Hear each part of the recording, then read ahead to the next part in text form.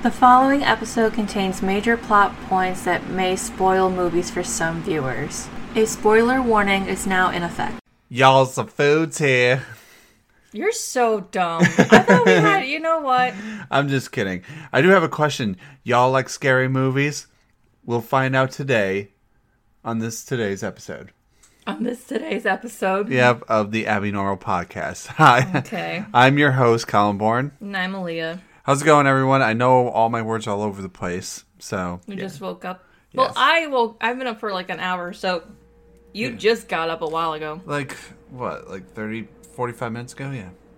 So anyway, we're going to do like a bit of a speed review. I remember last time we did this, we were just going through different entries in my journal book just to kind of recap what I've been doing with this. So to help me keep my mind organized with how many scary movies I've taken in over the past few years, I've put together this little like journal with different entries of different horror movies that I've watched, and I just kind of put in some bits of information and my reviews and stuff. So I just thought I would read them to you guys and see if we can make something fun out of this. I feel like I made a monster out of you.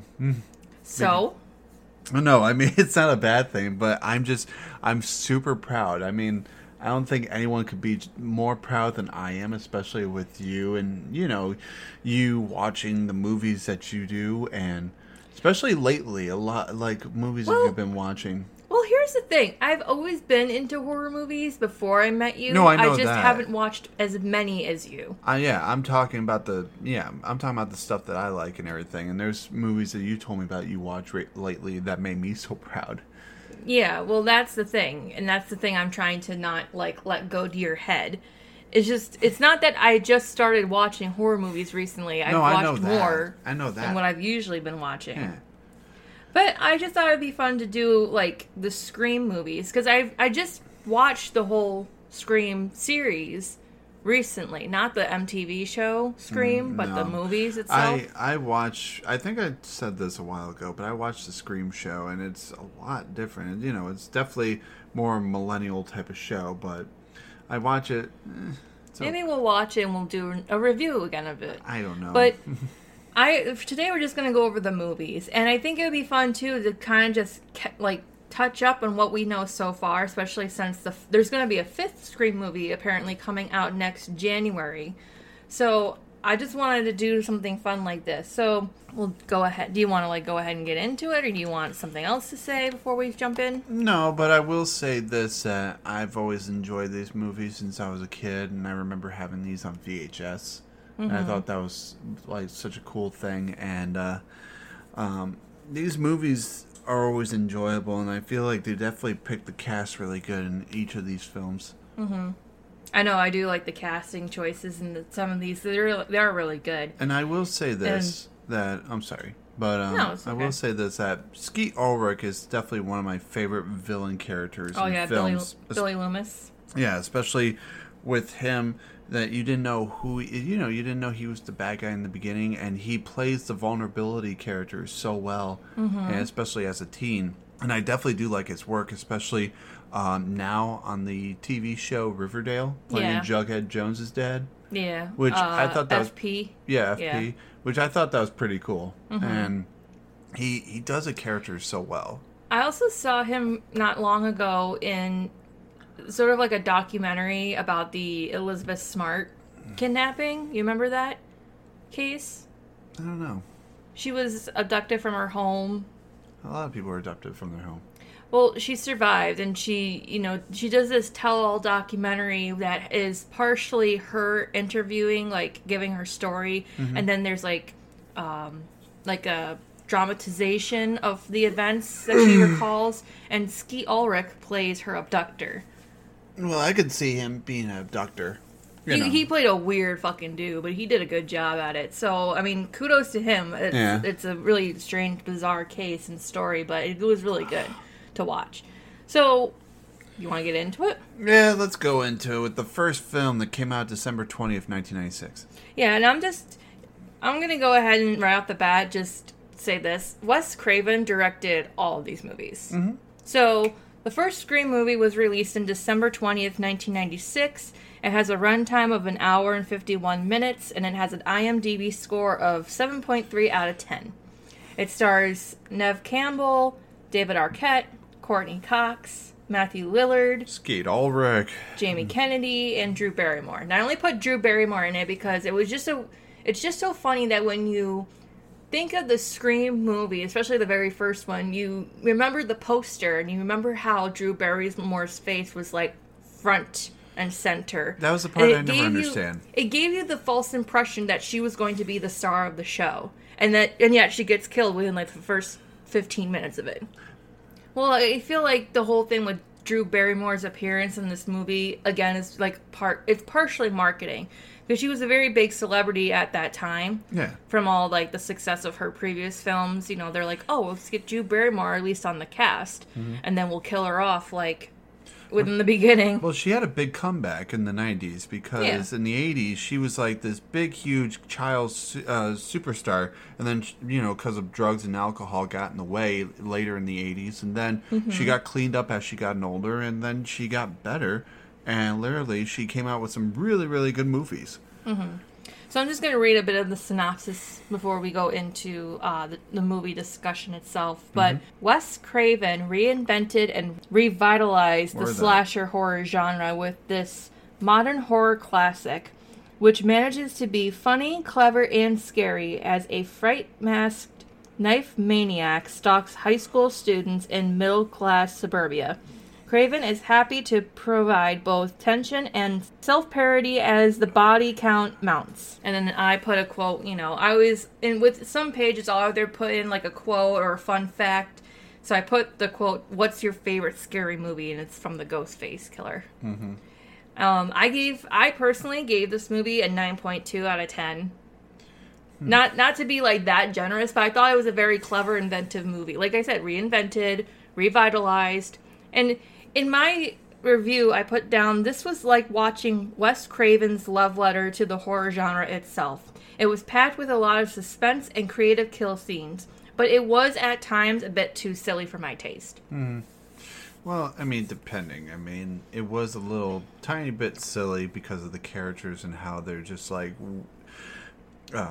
with each other in the movie. Yeah, joke and mess around. They're kids in high school. What do you expect? Well, you had David Arquette, who's for the most part, he's usually considered a comedy actor. Oh yeah, he's a comedian. Yeah. Yeah, and then you have Matthew Lillard and Jamie Kennedy, who are also comedic actors, mostly, rather than like serious or horror actors. But if you've ever seen scary movies, comedic actors can be really good in horror films as well. Yeah, but I feel like too many of them, and this is kind of what happened with the Krampus movie, too many comedic actors make the movie a little less scary and just a little bit more of like the thriller side. You know what I mean? Yeah. But they still had emotions. I've seen Krampus where a lot of them were definitely compelling and very like, heart to heart with each other within the movie, and I like that. And that's what made it a good Christmas movie as well. Yeah, and I did like this movie a lot. I thought that, like I said, very creative and inventive, and like I said, it's like a love letter to the horror genre. And it's really good, especially for a lot of people who like slasher movies and can like familiarize that formula that they put together for slasher films. Well, yeah, because with this, before this, there was like a million slasher movies that came out before Scream. So when Scream is the one that comes out, it had to be the one to tell everyone about the slasher films in case people forgot, and about how they are, and just the rules of what goes on within a movie. And not only that, but even like within the script writing, it lays out that formula for you. Like there's that scene at Jamie Kennedy's house where he explains to them the rules of what you don't do in a horror movie. Like you don't get drunk or do drugs, you don't have sex, and you don't go anywhere alone or say, "I'll be right back," because you're never going to come back. Yeah. And it lays out that formula for you where it is kind of like a self-parody and mock-up of a slasher film, but it still carries a lot of horror and suspense to make it a good slasher film. But that's what I liked about it with this film, is that before this film, you never seen anyone get in front of the screen and tell everyone what are the rules or the things you have to do within a scary movie, because a lot of that, people were still experiencing new things within the scary movie. So when Scream came out, everything was already done. That's why Jamie Kennedy was trying to tell everyone of the rules of all the movies that we've watched. Yeah. So I thought that was cool. But that's the thing, too, about, like, and definitely for new films. people, too. But that's the thing about the slasher films before us. It's like there have been so many slasher films before Scream. Mm-hmm. And there is a usual, like, formula or layout as to how a horror movie is supposed to go. And they do touch base on this in Cabin in the Woods, too. Because, like Scream, that's like a parody to slasher films, almost. Because it lays out that formula for you and say, okay, this is the method, this is how they get, like, this is going to be the monster that kills them, this is how the night's going to go, and this is going to be the order in which these kids die. You know, it lays it out for you while intertwining a different subplot to it. Whereas this one is just, like with Scream, it's a slasher film, but there's more kind of a story there. Yeah. Where it's more mystery in a sense that you don't know who the killer is, or killers in this case, are until, like, the absolute ending. And then I love, too, throughout the whole series itself, like the whole filmography of the Scream movies, is that Sidney Prescott, is her name? Yeah, Sidney Prescott. Sidney Prescott is compared to Jamie Lee Curtis, she's like the ultimate final girl. She is. And we never really, like, addressed this in the beginning, especially in the first movie.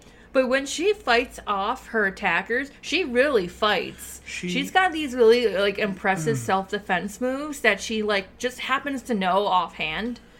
And I'm wondering, too, if, like, maybe since her mom's death, she maybe took up some self-defense classes so that she wouldn't be put in the... She took some judo, I don't know. But she does kick ass. Yeah. And I like it. You know, I think it's really cool. And also the thing, too, is that with her, she's like Nancy, but like on steroids. Like Nancy from Nightmare on Elm Street, but she's like, 10 times notch of like that character. Yeah, because Nancy not only was the sole survivor of the first Nightmare on Elm Street movie. She's my favorite final girl. But she really, like, fought back. Yeah. She came up with a plan on how to get rid of Krueger, and she set up a bunch of traps in her house to subdue him long enough to get help. She was smart. That's the thing. She's brave, and she had smarts. Yeah. Which is what Sydney does, too. And I think, again, that's part of that formula, especially when you have a final person or a final girl or whoever is the sole survivor of this story. They have to have some sense of survival in order to stay alive as long as they can throughout the story, which I think is really impressive, which is why I like Sidney Prescott. That's one of the things I loved about not only her character, but Gail Weathers' character, who's played by Courtney Cox. These are, like, the top two characters that survive throughout most of these films. And I love it. I'm here for it all. So, any final thoughts on Scream before we move on to Scream 2? Other than in the ending, almost, where Jamie Kennedy is, like, freaking out because he feels like Matthew Lillard's going crazy, and then that look where Skeet turns around and just looks, not at the camera, but towards Jamie's way, and, you know, it says that line and then shoots him. That freaked me out as a kid. I'm just like, oh my god, he's bad. See, one scene, because, like I said, I just watched the Scream movies recently, but I have seen bits and pieces of it throughout my childhood. And the one that I recall the most that was most terrifying to me was Tatum's death scene with the garage door. I mean, I look at it now as an adult and I'm thinking that's totally unrealistic. I mean, first of all, the garage door probably wouldn't have killed her like that. It lifted her up pretty good. It lifted her up, but it shouldn't have killed her as badly as they implied it did. But anyway, that's just the one that sticks out to me the most from my childhood. But overall, I did find the movie pretty good. And also, my favorite scene, especially the one I laugh at a lot, is when Courtney Cox gets knocked the fuck out by Neve Campbell. Oh, yeah. She gets punched a lot. Not just in this movie, but, like, in some of the sequels, too. I guess that's what she gets, you know. Well, in the first movie, she comes off as a total bitch. Because she's the reporter who's just trying to sell a book and trying to get her Pulitzer Prize. And her name out there, too. Yeah.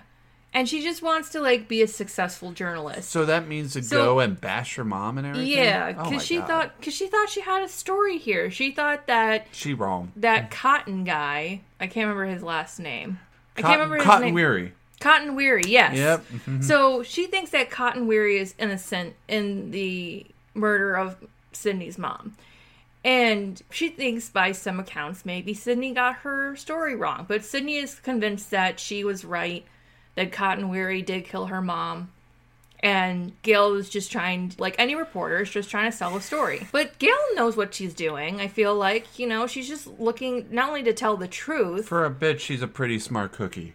Yeah, she's trying to do 2 in 1. She's trying to tell a story. She's trying to get the story out there, but she wants to tell the truth. Like even if the truth means that Sydney could have been in the wrong and falsely accuse Cotton Weary of murder. You okay? Yeah. But I think what's even more interesting is because of the Scream movie, we got a new iconic serial killer added to the list of iconic horror movie killers. Face Ghost. Ghostface. You know the name. I don't understand why. But anyway. I'm just playing. So Ghostface would go on to be the main villain in all 4 films. But each movie is always going to be a different person behind the mask. So in this movie, in the first one, it was... What was it? Billy Loomis. Billy Loomis and his lover. And his friend, Stu. Oh, also, I'm going to get some coffee. You want any? Nah, I'm good. Okay. I'll be right back. Ah! Stu Matcher. Or Mocker. I don't know. But yeah, his name was Stu. So Billy Loomis and Stu were the 2 killers in the first Scream movie. Also, before we go to the next movie, I want to give a big shout out to one of my favorite actors in the film, who was in there half of it, but not for too long. Mr. Henry Winkler. I know, that was another thing I thought was interesting. They cast these really big name actors only to kill them off, like, pretty early on in the movies. You know what this reminds me of? Is when, remember in Prom Night when Leslie Nielsen was the principal? Yes. And he was in it, and that was a big name actor, but he wasn't in it for long. Yeah. Kind of like the same plot thing with this. Yeah, like...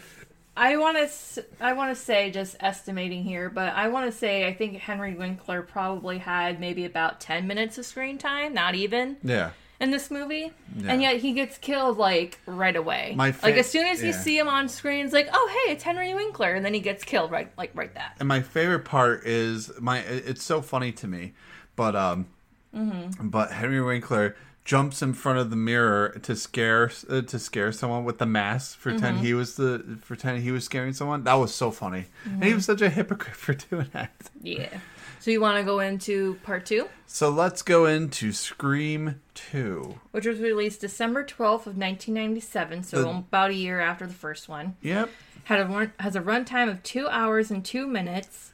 Has an IMDb score of 6.2 out of 10. They really made that fast, huh? Yeah. And then, again, stars Neve Campbell, Courtney Cox, David Arquette, Jamie Kennedy, and Sarah Michelle Gellar. Yeah, which I feel like this was definitely a good sequel, and definitely the stuff that they were talking about and the premise of this film, I think, was just perfect to go from the first to the second. Yeah. So the synopsis goes, Sydney and tabloid reporter Gail Weathers survived the events of the first Scream, but their story is far from over. When 2 college students are murdered at a sneak preview of Stab, a movie based on the events of the first film, it's a clear copycat killer is on the loose. Any thoughts? Any thoughts? I just thought, out of all the people who would be in the very beginning of this film, Jada Pinkett Smith is in the beginning, and she gets killed like within the first 10 minutes. And she was a big star in the at the time, especially married to one of the biggest stars in the world at the time, Will Smith.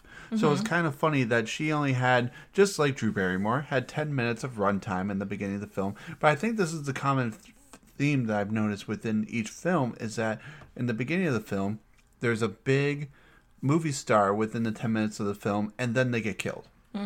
Yeah, because, I mean, I don't know about the third one, but it's like that with the first and second, and also with the fourth movie. Yeah. So, yeah. So, there is a theme here, folks. Yeah. So, my review goes, it was interesting to watch. I like that, and just a spoiler alert, but I like that Billy's mom was the villain this time around. It's like a nod to the first Friday the 13th movie in a way. Yeah. Like how she's in the first the Mrs. movie... Voorhees. She's the Mrs. Voorhees in the movie. And Sydney is becoming one of my favorite final girls in horror movies, like I mentioned before. Mm-hmm. And I think it's an interesting way to go about this movie because, you know, Sydney's off to college now, and Gail's career has expanded a bit. She's becoming, you know, more involved in journalism. She wrote another book about the events of the first film, and she's trying to figure out her feelings for Dewey. Mm-hmm. Which I fucking love Gail and Dewey. I love their relationship. Their love story is better than Twilight, that's for sure. Their love story is like one of the best stories in horror movie stories I've ever heard. Mm-hmm. It's like one of the best. So I love that. And I did write down a fun fact for this one, but the plot twists were all a matter of top secrecy throughout the production. That's cool. So I guess like in the process of like during the production and writing, the ending and how it was going to be shot was kept, you know, secret, which I thought was pretty interesting. And there's going to be like another fun fact like that in one of the later movies, which we'll get into when we get into. And one of my favorite actors, who I didn't realize was going to be in this movie until I forgot he was in it, Jerry O'Connell, who plays Neve Campbell's boyfriend in the second film, and he was like the red herring of the plot, I feel like. Yeah, but I feel like he was perfect though. He was a perfect boyfriend, but at the same time too, it's like it was all a matter of questioning, like, did Sydney make another bad choice again in her relationship? Like, did she pick another Billy Loomis this time? But no, it ended up being his mom, which, again, I feel like was a huge nod to the Friday the 13th movie. And I felt that ending was kind of, like, pretty genius. You know what I mean? I feel like he was definitely there having her back. And I think that's what I liked about Jerry. He made you feel safe. He made you feel like that you're okay. You're not going to get killed by this ghost face. You're going to be fine. Yeah. And I think another interesting thing, where's too. my Jerry O'Connell? And then I think, again, too, casting Sarah Michelle Gellar, who at the time in the 90s was really big for the Buffy show. Oh, she was coming up for sure, yeah. Yeah, casting her, it was like casting Drew Barrymore for the first movie, I feel like. Because you think she's going to have a pretty major part in this movie. Like that's why they did that with Jada.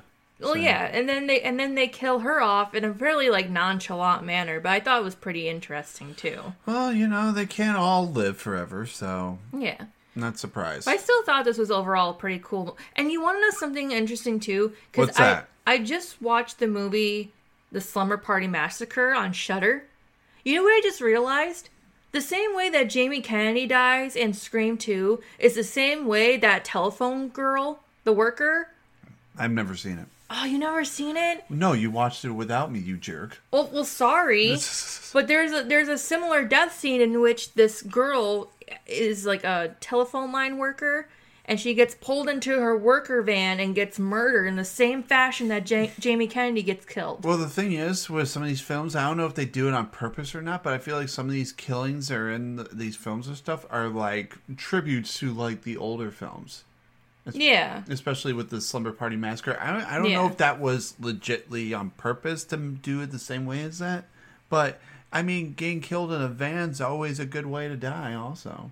And it is pretty not a good way, but you know what I mean. It's pretty out in the open, too. Because in both of those scenes, like, in Slumber Party Massacre, it was literally in the middle of a parking lot at a high school. Whereas in Scream 2, it was just off campus in a van, like where people were like milling around. They didn't hear anything. They didn't notice the van rocking, which I think if they did, they wouldn't have mattered. I wouldn't have done that. I wouldn't have done that. That would have been a bad idea because it's out in public, and I know you're trying to make yourself well known with that, whereas this seems like very skeptical. Like, you know, people could see it. Yeah. But me, that's why if I'm going to kill someone, I'd rather do it when no one's around. But this was pretty clever, though, in a sense that because it was so public and nobody noticed it, which is, I mean, it makes it even scarier because nobody's thinking about stuff like this. Yeah, exactly. Because they hear about the two murders that occurred at the movie theater, but they don't think that it's going to really hit the school as hard as it did. And you know what? And it really shows that it could be anywhere. It's very spontaneous where you can have a killing anywhere. Exactly. So, yeah. I know. Yeah. But any final thoughts before I give my review? Other than the mother being a psycho bitch, I love the film. You know, I think it's great. Yeah, I gave this a 9 out of 10. Yeah, I give it a... Yeah, no. I was going to say some stupid number, but Which, if anybody remembers from the last time we did a speed review, my method of rating this is anything between a 9 and a 10, I love, love, love. I love your sayings, absolute garbage. Okay. Yeah, so anything between a 0 to a 1.5 is absolute garbage. Anything between a 1.5 to a 3 is okay. Anything between a 3 to a 4.5 could be way better. 4.5 to 6 is decent. 6 to 7.5 is alright. 7.5 to 9 is really good. But a 9 to 10, I absolutely love. Love, love, love it. Nice. So, and again, a lot of these movies are going to be within that scale of a 9 to 10 because I love them so much because it's really good movie. Well, I'm glad you love them. And I like, too, how simple the Ghostface Killer's look is. It's just a black cloak with a Ghostface mask. And it's actually inspired by a very famous painting. Oh, the Scream face? Yeah, the Scream painting. By Van Gogh or whatever? No, it's not by Van Gogh. What are you talking about? I thought it was. Never mind then. I should have written that down as a fun fact for the first Scream movie. So, Edvard Munch's The Scream. That was what inspired the image of the... Munch? Edvard Munch. Oh, I was close. His painting of the Scream is what inspired the image of the Ghostface Killer, which I think is very, again, genius. It's simple, but it works. Well, you know, because there's always those little influences through history to really bring out the terror in characters. Like, for example, the Man Who Laughs. That film was inspired the Joker and Batman. Yep. The story about the kid who died in his sleep was inspiring to the Nightmare on Elm Street series. Just a lot of those little things are just really inspiring to make a killer, you know. And like in the Texas Chainsaw Massacre movie about that story, yeah, there's always these little influences that really make a character to become so iconic. Yeah, I also remember too when I was a kid and Halloween was around that the Scream costume was like probably the number one costume selection in my generation. Which is so weird that a simple costume. Yeah, exactly. Like I said, it's a simple costume, but it works. And for me as a kid, having only watched bits and pieces, but still having a scary effect to my psyche, really chilled me when my cousins would dress up as Ghostface and would try to scare the crap out of me. And it works. Well, it was kind of funny for me. You know how that scared you? Mm-hmm. My brother and all his friends all dressed up as Eminem from 1999, and they're all running around with short blonde hair and white shirts and like blue pants, and they're all walking around, 10 of them as Eminem. That scared me. Oh my god. Anyway. Yeah. Ready to move on to Scream 3? Yep, who's the real Ghostface? Please stand up. For Scream 3. Alright, so Scream 3 was released on February 4th, 2000. Has a runtime of 1 hour and 57 minutes. Has an IMDb score of 5.6 out of 10, which is where we kind of start to see the series kind of drop in their reviews. It's kind of funny, too, with this, because 2 movies came out constantly within 1 year. So they took a 3-year break just to come out with Scream 3? Yeah. Wow. Doesn't it lose the fans that way? Or do you think they would gain the fans after... I think because it's only a 3-year difference. It's not like it's really going to make much of a difference. 3 years compared to like 10 years is going to make a difference.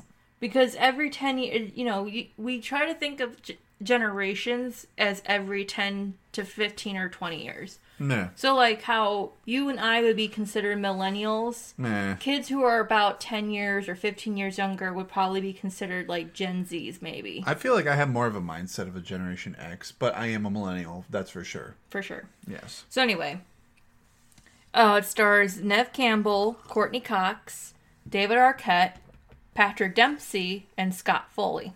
Which one's Scott Foley again? Scott Foley? Yeah, I'm trying to remember. Let me see. Is he a young guy? Scored. Scott Foley is this guy. Oh, I like him. I like him. He cool. He was in Dawson's Creek. Foley is known for roles in television shows such as The Unit, Scrubs, Felicity, and Scandal. That's why. And in films such as Scream 3. Yes. He is also guest starred in series including Grey's Anatomy, Dawson's Creek, and House. I love him in Scrubs. He was so funny in that show. Yeah. So the synopsis goes, the third installment in the Scream franchise is set in Hollywood where Stab 3 is being shot, with Gale Weathers and Dwight Riley on set as advisors. Stab 3? Yep. Already. And you want to know something funny? The fact that these are people, like, playing a movie, like, there's a movie being made within a movie, which I think is pretty funny, because they're, like I said, so Gale Weathers and Dwight Riley are on set as advisors to Jennifer Jolie. Jennifer Jolie. Oh, like Jennifer Aniston and Angelina Jolie. Oh, which is fucked. I just want to say. But wait, that's fucked. But hey, calm down. No, I just think it's funny. I know, but let me ask you something. In the beginning of this film, yes, who's the big celebrity in this one this time that gets killed pretty early or no?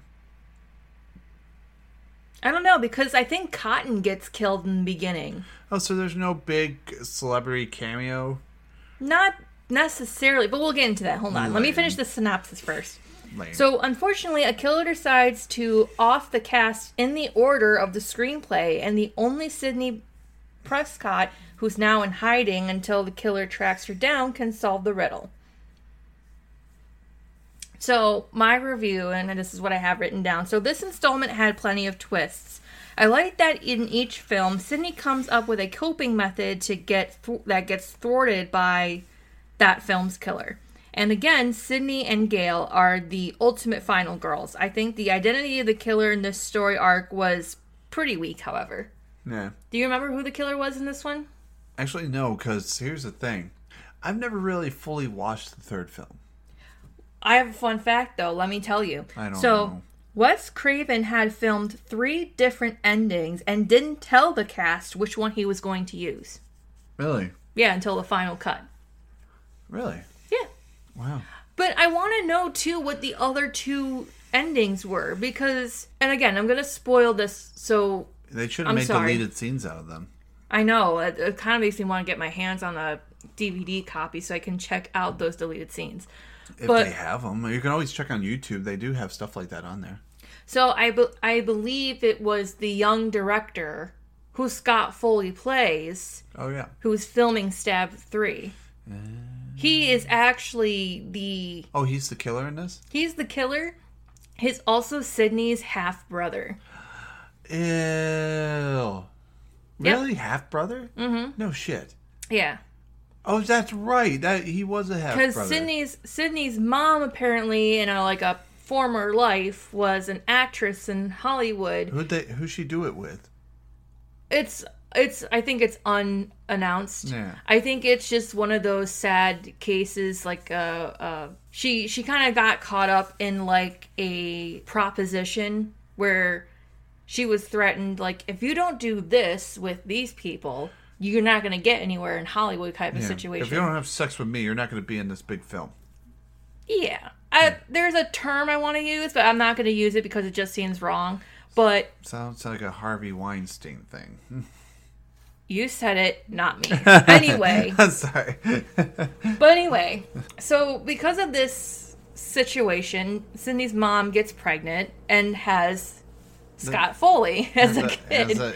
Scott Foley. She gives him up. That's a cute baby. She gives him up. She moves out of LA, and then she, meets Sidney's dad, and then starts a new life with him. Oh, wow. And then years later, he tracks Sidney's mom down, tells her, I'm your son, and she rejects him because she doesn't want to be part of that life. Yeah, she wanted to put that part of her life what if he wanted to be part of her new life? Like, he didn't want to be part of that life either. He wanted to know who she was. He wanted to get to know her and vice versa, but she didn't really want anything to do with it. She turned him away. So I guess that's kind of her fault for doing that, because he was kind of like wanting to be part of... He didn't care if she was a former actress or not. She just wanted to be part of her life.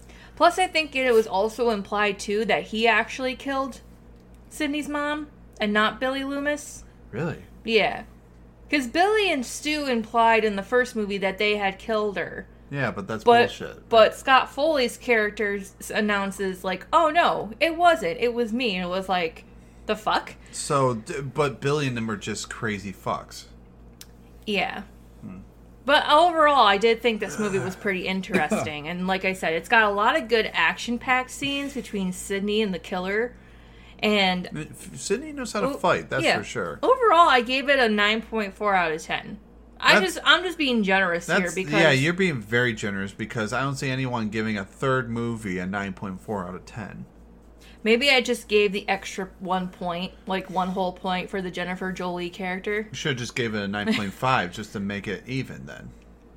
Nah, because some of these, ever since we did the last speed review, I kind of restarted a new book and did it in a more organized way. Maybe I'll post some pictures of, like, the pages I have down on our Instagram. Mm-hmm. But I wanted it to be more organized. I wanted it to be more fun to draw out and, like, write down for me. I also bought some stickers online that have, like, serial killer stuff and fall-themed stuff. I thought it would be fun to add in here. So that's what I did for this, and I just think it would be fun. But my dumbass, for these last 2 pages between Scream 3 and Scream 4, I put the fun facts on the wrong pages. So the one that I just read for Scream 3 is on Scream 4, and the one for Scream 4 is on the other page. Nice going, dude. And I'm like, my dumb ass doesn't pay attention. Like, what the fuck is wrong with me? And you say I don't pay attention. You really don't. Most times you don't. But anyway, that's beside the point. All right, so you ready to move on to Scream 4? Yes, let's do it. Let's finish this. All right, so like we said, like we had mentioned before about like newer audiences and generations and stuff. Mm-hmm. I feel like Scream 4 was meant for like the newer audiences of generations, especially when it came to like remakes and reboots. So Scream 4 was released April 15th in 2011, which is the year that I graduated from high school.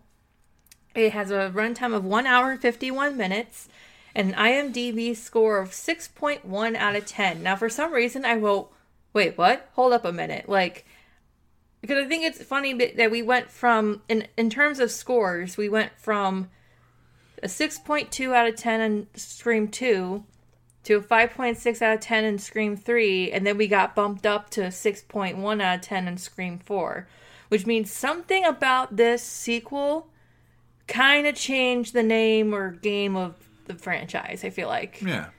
And it stars Neve Campbell, Courtney Cox, David Arquette, Emma Roberts, Hayden Panettiere, Rory Culkin, who's Macaulay Culkin's younger brother. Yeah. He was in Home Alone 1 and 2. And Wes Craven did make a cameo appearance in this movie as a coroner, but I don't know... What's a coroner? Coroner. Oh. Like a medical examiner. Oh, really? Yeah. I forgot he for was dead in people. This. I didn't even know he was in this. Yeah, but I've seen this film, too. It's like a cameo, like very small appearance. So the synopsis goes, it has been many years since the Ghostface killer cut a deadly path through Woodsboro. Mm-hmm. In order to get over the trauma of those horrific events, Sidney Prescott has written a book. She stops at Woodsboro during her tour and reconnects with old friends. Any thoughts? Well, despite seeing a little bit of this movie, I never watched the whole... I don't remember watching the whole thing, but I did watch the whole thing before. But I'm just trying to remember parts of the movie. But I think what you were saying too, this movie definitely is like, is connecting with the younger audience, and like, it's going with the times. Mm-hmm. Like, it's like not just repeating itself and becoming a bad novelty of its own parody, but when really it's like, adding new things to it, which is good.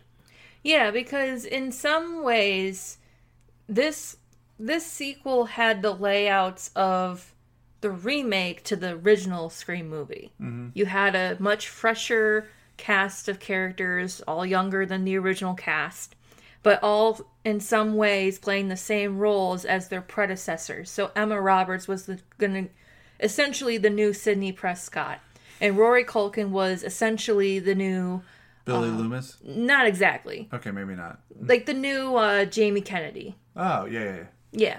Oh, that makes sense. Well, Yeah. at least they're doing a whole new generation, of these old characters, revitalize. Yeah, in some ways. And then Deputy Hicks, the blonde officer. She's like the girl version of Dewey. Yes, Yes. exactly. Not Dooley. Oh my god. Although that would probably be a female equivalent name to Dewey. Yeah. Dooley. Dewey.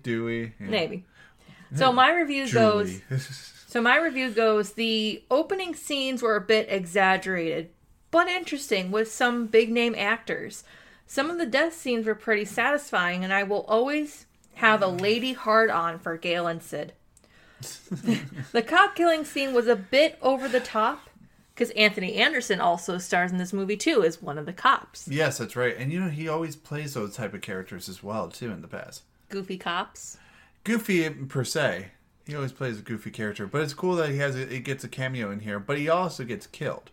Yeah. I also like the concept of this being a remake with a fourth sequel, or within a fourth sequel.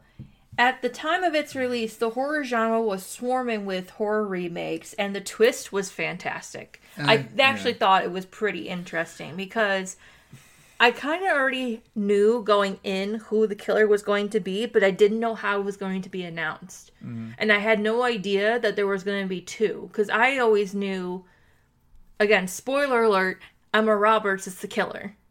Her character is the killer. But I didn't know that Rory Culkin, the movie geek, that nobody really associates or talks to until like the last 20 minutes of the movie, was the other killer. But that kind of sees the point also, because sometimes even with outcast characters in scary movies like this or something, they can turn out to be the killer because no one realizes it's them. Yeah. And that's the thing about these duo killers. They're essentially each other's alibis in some ways. Yeah. Mm-hmm. Because while Rory is killing some characters, while Emma is on scene watching from a distance, you can rule her out as a potential suspect and vice versa. Yeah. So I think that's pretty intelligent in terms of how to go about these killing scenes, because it makes you think like, well, if you know that it's Emma Roberts that's the killer, how is she killing her friend who's across the street from her house if she's in her bedroom watching this? I think that's why I liked Wes Craven's writing, because exactly. With some movies, it's a hit or miss. But with stuff like this, especially of what legacy this has, you can come up with refreshing things within a story of a story. Mm-hmm. And I think that's why I really love about Wes Craven, because he can write a good story, whether or not if the movie's good or not. Yeah. But, yeah. No, so my little fun fact about Scream 4 was the fourth film landmarks the Scream franchise as the only horror franchise to have both its main characters and director return for all of the sequels. Yeah. Yeah, because like we talked about, the main characters are essentially Sidney Prescott, Gale Weathers, and Dewey Riley. Yeah. And they all kind of stick with each other throughout the entire franchise, with what Wes Craven is a director. Sadly, Wes Craven has passed away since, and probably isn't going to be directing Scream 5. I think he died in 2015 or so. Yeah, I think the director for Scream 5 is going to be Matt... I'm going to butcher the last name, but Matt Bettinelli? Let me see. Bettinelli Olpin? Yeah, Bettinelli Olpin, yeah. Yeah. He's going to be directing Scream 5, and I hope that he does the franchise some justice. I don't know how he's going to be able to revitalize the whole franchise, let alone the whole horror genre with Scream 5, but I've seen the movie poster for it, and it looks pretty intriguing. I just want to see how it's going to be able to live up to the franchise's standards without Wes Craven being able to kind of like guide him through. You know what I mean? Yeah, well, we can't really judge it, even though a lot of people judge movies and how they're going to be and stuff. But for me, I just have to wait and see how this comes out. And if it's really good, then, it'll be a really nice tribute for Wes Craven. And if they do something within the film as a tribute to him, that'd be cool. Plus, we gotta think of this too. I mean, if we focus back a little bit on Scream 4, in terms of how this movie was laid out compared to its other sequels and predecessors. Movies. Yeah. It again gives you a layout of a remake, kind of like how other remakes have done before. Some remakes, like we talked about in our remake debates, will go shot for shot, scene for scene of the original movie with just a new set of actors. And either the tones will be a little bit more darker or lighter or about the same as the original.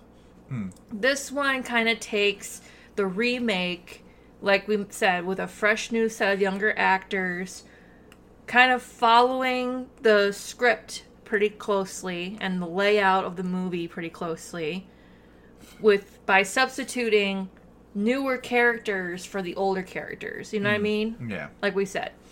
And I like, too, it did bring back some kill scenes from previous movies. Like the scene in the beginning with Drew Barrymore's boyfriend, when he's tied outside to the chair and she's on the phone answering questions. That's how Hayden Panettiere's character goes. He's the killer on the phone, who we know is Emma Roberts talking to, is asking her all these questions about horror movies and all the horror movie remakes. And she's got Rory tied into the chair outside, not knowing that Rory's the other killer. Which I think is very interesting. It made for a very interesting kill scene, but at the same time, it's like I loved Hayden Panettiere's character so much that I did not want her to die. I feel like with this, they really wanted to put everyone on the edge of their seats. So with stuff like this, especially the trickery of the storytelling of this, it really is kind of perfect. Yeah. And if you watch Scream 4, there's like 4 different opening scenes. It's crazy. And they're all pretty essentially the same. It's these girls who are like it's these girls watching the opening scenes of the stab movies kind of like over and over and over and over again. Which was funny because I know I think it was Kristen Bell.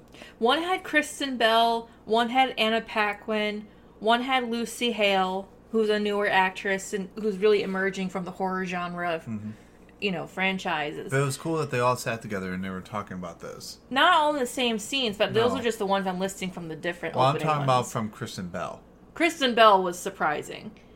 But I thought it was, like, again, cool that they put in all these big-name actresses and actors in these opening scenes only for them to get, like, maybe 10 minutes, not even, of screen time. Well, that's what I'm saying. That's their formula. They've been doing that since the beginning. Yeah, exactly. It's like I said, it's like the remake. That's the whole point of the remake. It's sometimes a shot for shot, scene for scene with a similar format or layout. But I feel like that's what the cool thing about this fourth one was, that they were kind of focusing on the remakes. And focusing on what to do or what's good about it and what's bad. And they focused so much on this being a remake that they really went all out for it. They even picked similar settings and shots. Not shots, but in terms of settings and locations in which some of these killings would happen, they really picked them well.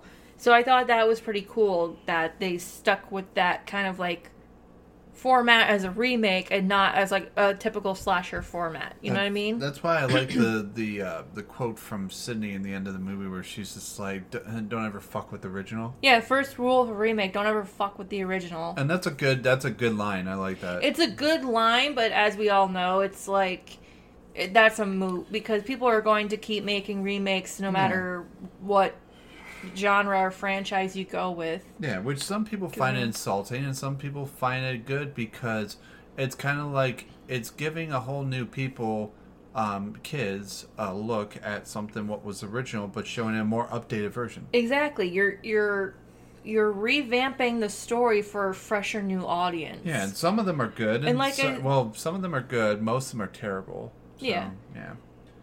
But I mean, depending on your opinion. Yeah, and depending on how you like the movie, or what do you like about it, or don't you like about it, So overall, I gave the fourth one a 10 out of 10. I loved it. Which that's kind of shocking. You gave it a 10 out of 10 when the first one should be a 10 out of 10, but it's not. But look at what I love, though. I love remakes. I thought that was a very clever way to go about making a fourth movie, especially when a gap jump as big as from 2000 to 2011 since the last film, that's a pretty big jump. Again, a new generation of audiences has already come into the horror franchise and are being introduced to newer movies that are coming out within those 10 years. So they're already aware of what's already been out now. You gotta rewrite a movie that's gonna get their attention again. Yeah, I know. I've watched newer movies before I watched the originals. Like, I've seen movies that were made in the last, 15 years before I ever saw movies that were made from, the 70s and 80s. And comparing the two, they do have different tones. They do have different aspects to them to make them a little bit different in style. But it's good to rewrite it in a way that captures a newer audience. You know what I mean? Yeah. Is it weird that a guy like me is I grew up watching these movies, and a lot of these movies that we've seen or talked about, these are movies I watched in the 90s when I was a kid. Exactly. And it's just so weird that I'm not old, but I'm not young either. But I can still remember these memories of watching all these movies as a kid and being like, my God, am I that fucking old? It feels nice, but it also feels very unsettling because I feel like the older I get, the more. Well, it's hard too to think about it this way because yeah. Can you imagine somebody trying to write a movie now in 2021 in the same format and style as an 80s slasher film? I would love that, but... I mean, you would love that because to you it's all about the nostalgia. For a lot of audiences, it's about the nostalgia. Well, it's not just the nostalgia, it's just the plot and premise of what I grew up on. But audiences who have come in the last 20 years, who have already seen newer stuff that's been released in the last 20 years, are going to watch movies like, Halloween and be like, oh, well, why can't they just use their smartphones to call the police? Because they don't have smartphones in the 80s. Or they didn't have smartphones in 1978, so... Exactly. It's a different audience. So it's like, the way they did this with Scream 4 is pretty genius in my eyes. That's why I said, remakes for what they are, I know a lot of people don't particularly like them, but compared to newer audiences, they're pretty good. And... If they can recapture the attention of newer audiences the way the originals did for older audiences, then that's a pretty, I guess, good step up. You know what I mean? Mm-hmm. I'm not trying to, enforce my opinion, but this is just how I see it. But I'm just trying to explain. I don't know. I'm really hard at explaining things. It's okay. Hey, breathe. Yeah. Breathe. It's okay. So any final thoughts for overall the Scream franchise? Other than it was actually a really good movie. I mean, I do remember seeing it. I want to see it again for sure. But I think from what I've seen in the movie, I think they definitely did this justice. And I know people hated on it back then and everything, but I think it's a good movie. Yeah. Yeah. So I find it very. I give it a clap. So yeah. So. Yeah, and I mean, I had a lot of fun doing this with you, and I think it would be fun too to also do this again with other movies, especially because, like I said, with this journal I've got going on right now, I'm trying to organize it in a way where each chunk or section of this journal is going to be collected with certain franchises or at least certain subgenres in a sense.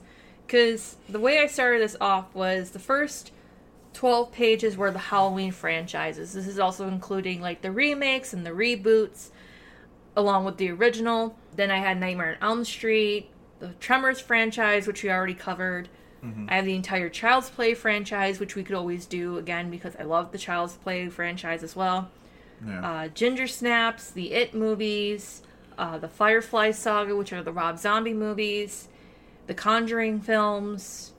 We just did Scream. I also did Jaws. I wrote down the entries for Friday the 13th of all of the movies, but I haven't watched all of them yet to really give a good final review over. So that's a lot of movies to review. Yeah, it is, because there's what? Over 10? Over 14 different sequels? Well, I mean, I wouldn't say 14 of the original Friday the 13th sequels, because there are other stuff after those sequels. But I think overall, it's over 10, that's for sure. Yeah. And then I have The Haunting Connecticut, which there's really only 2 movies to that. And then I have Stephen King film adaptations, which there's like a huge chunk of. Oh, I would love to do a speed round of Stephen King adaptations. I don't think we would be able to get through all of them. No. We don't do all of them at once. We just do like 3 or 4 in each episode. Yeah, because that's a lot of movies. And again, that's also one that I have to catch up with some movies on, because some of them I've seen, some of them I haven't. And then I just started... Yeah, we could talk about our favorite Stephen King films. I just started an entry, too, for Alfred Hitchcock films. Oh. But I'm going to need your help with something, because I looked up Alfred Hitchcock films. There's a lot. Yeah. There's a lot that he's helped co-written and co-produced. But I'm looking for Alfred Hitchcock films that he's directed. And I've seen 3 of them so far. He's been doing films since the 20s. I know. Yeah, it's crazy. I know, but I need to find the very first film adaptation that I can find of an Alfred Hitchcock film. Directed, that is. Okay. And it has to be the earliest one. Like, I can't just start from Psycho, which was from 1960... From 1960. 1960? Yeah. Okay. So, yeah, so I can't start from, like, Alfred Hitchcock's Psycho from 1960... I know. Hey. And then go down the list and then have to go back and forth from timelines. Hey, I like doing things in chronological order. I know. We'll be fine. I will find out and see which one, because I'm good that way. Yeah, because those ones are fun, too. I like Alfred Hitchcock films. I don't like his method of directing sometimes, but there are some things that he's done with his work that is pretty genius. But with that being said, I think that does conclude our speed review today. Yeah, and that includes our show today, folks. Yeah. So if you want to get a hold of us or even listen to more of us or whatever you want, she'll tell you. So if you want to follow us on social media, again, we're on Facebook and Instagram. If you want to listen to more episodes of us, you can find us on Spotify, Apple iTunes, and anywhere you get your podcasts, really. We still have our Patreon, which is still available. I haven't heard any new Patreons come into our setup here. But we do have new audiences in Bermuda, so we welcome you guys. Bermuda, Bahama, come on, pretty mama. We welcome you, and we appreciate you taking the time to listen to our show. And we hope you enjoy all of our future episodes to come. Yeah. And for that, I think that is it for today. That concludes our show today from the Abby Normal Podcast. I am your host, Colin Bourne. And I'm Aaliyah, sorry. Signing off saying, what's your favorite scary movie? Mine's Halloween. I have a lot. As always, you can find us wherever you get your podcasts. We are currently on Spotify, Apple Podcasts, Google Podcasts, and Amazon Music. Be sure to give us a like, subscribe, or a nice review for our podcast. It helps boost our show positively. You can also follow us on Instagram and now on TikTok.